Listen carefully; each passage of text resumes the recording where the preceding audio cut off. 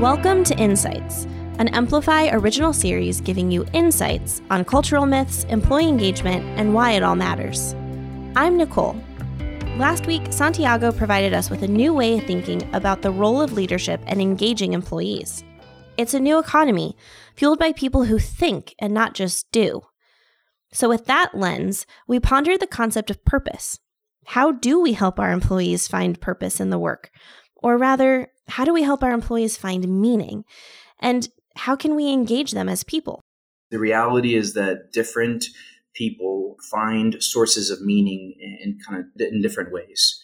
And so some people are wired to get meaning by the thrill of working together as a team and collaborating and doing something bigger together than what you could do on your own. And that sort of feeling of a working team, working well together, is an incredible source of meaning for someone, whether or not the company is doing anything positive for society. For others, their meaning comes from solving problems and delivering an amazing customer service experience to customers. They love delighting them and servicing them, and they get meaning from just giving delightful experiences to clients and customers.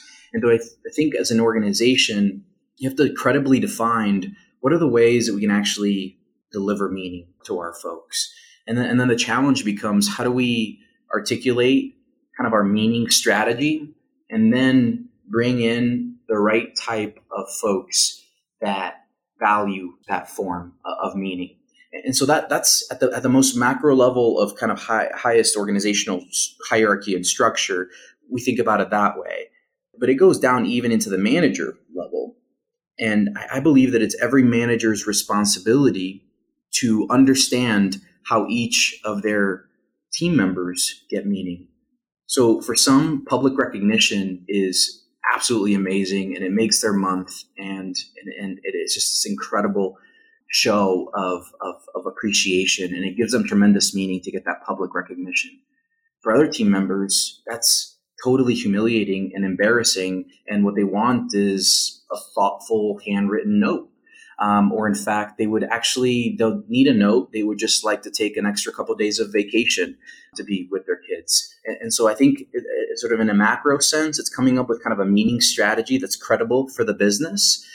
Whether it's, and McKinsey talks about 5 sources of meaning: working as a team, helping the customer, the self, in the sense that, paying for my kids' college, right? I get meaning from making money and saving for my kids' college and giving them a better life. Another one is the firm, being proud of where you work and feeling like you're part of a really special thing and contributing to the firm or the company. Then lastly, helping society in some way, doing some extrinsic good more than just making a profit that makes other people's lives better because of the value that this organization delivers to the world. So those are the 5 sources of meaning. And so we have micro and macro applications. The micro application is, how can HR and C-suite enable, train, and empower managers with an understanding of what meaning is, equip them with an understanding of the wide spectrum and diversity of how people derive meaning from their work, and equip them with a set of questions during their one-on-ones that they can use to understand how each of their direct reports give meaning. And then lastly, an individualized one-on-one plan for how they can deliver and really make that, each of those components of meaning, real for that employee. So if the team or a particular person really skews toward and really loves it and lights up when we share customer success stories of life change and things like that our company and our team delivers, then instead of talking about how this is helping the world or this is helping the team, let's bring in that client and that customer or that person, bring in that story and share it inside of that team, right? How do we create personalized meaning plans for each employee, essentially, and each team member at the micro level? And at the macro level, I think HR has a responsibility to educate managers and leaders about what meaning is, how it helps them win. And I think that's one of the missing gaps, is HR understanding what the success goals and targets are of the business function or the functional leaders, and then articulating a credible case how a deep understanding of meaning and individualized meaning plans for their team members can actually help them achieve those functional targets and goals that help teams win. The reality is, in many organizations, people, culture, and HR professionals talk about the importance of meaning, but aren't fully equipped on how to tie it to an existing motivation the leadership teams already have. And while the organization may have identified a purpose, employees can't drive meaning in their work solely through a company mission. Meaning can't be done in silos, and it is definitely not the sole responsibility of HR leaders or managers. Rather, it has to be driven from the top down.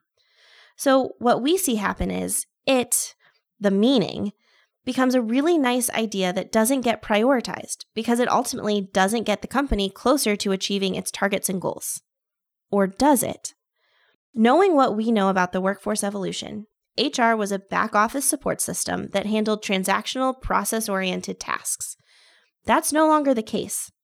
So as the evolution of the HR function continues, how can the HR team support the CEO by playing a more strategic role while creating a positive impact on employee engagement?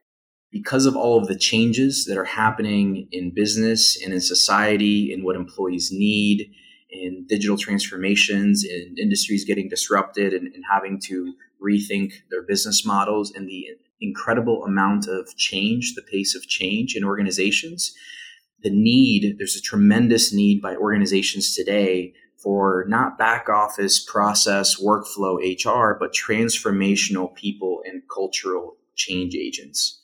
And as I talk to the most successful HR people, first off, their titles aren't even HR. They orient themselves as people and culture. Inherent in the HR title has got about human resources. We're talking about human people and we're calling them resources. They're just the humankind. And so I think even the terminology and the name for HR, you find yourselves in the most effective and modern of organizations. They've changed the name. And yes, it's just a cosmetic name change, but I think it speaks to this idea that what transformational leaders do is they so deeply understand the business and what it's trying to achieve and the business model and what makes it profitable and what the market strategy is and what the product or service strategy is. And what they do is they get to know that so well that they then create a people strategy that then helps the organization achieve their business and market strategy. So all of this is great. We get it. There are different ways people find meaning in their work beyond the company purpose or mission.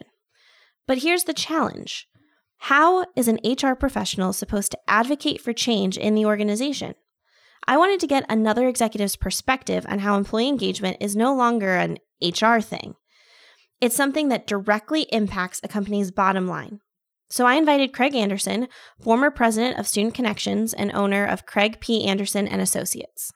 Student Connections was a call center business, and most of our employees sat in the call center, and those industries are typically subject to high turnover, and that was very expensive for us. So we were constantly looking for ways to reduce that turnover. And when we tied that to the culture that we wanted to build, we realized employee engagement was going to be a key component of that.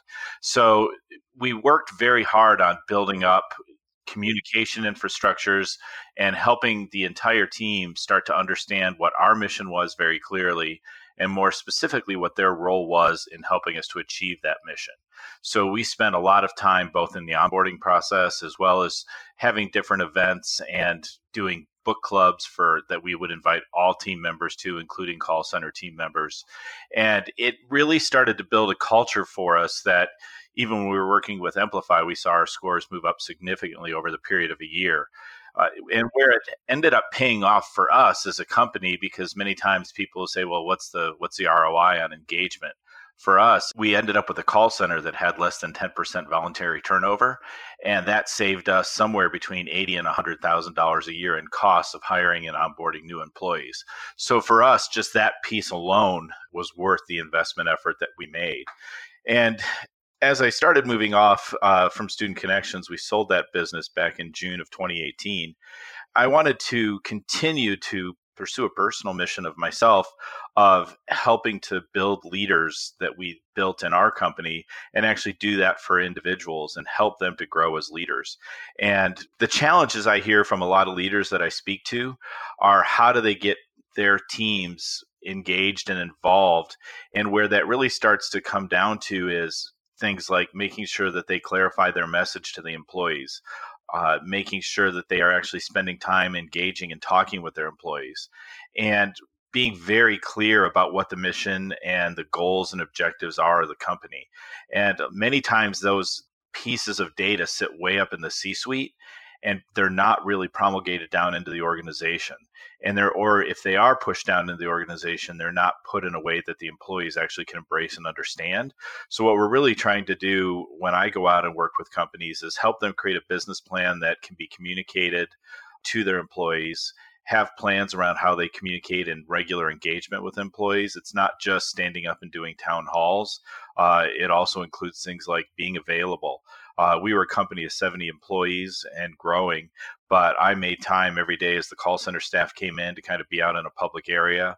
I made time to have lunch in the break area so I could engage with employees. And that's where I'm trying to help leaders kind of see, the engagement starts with them.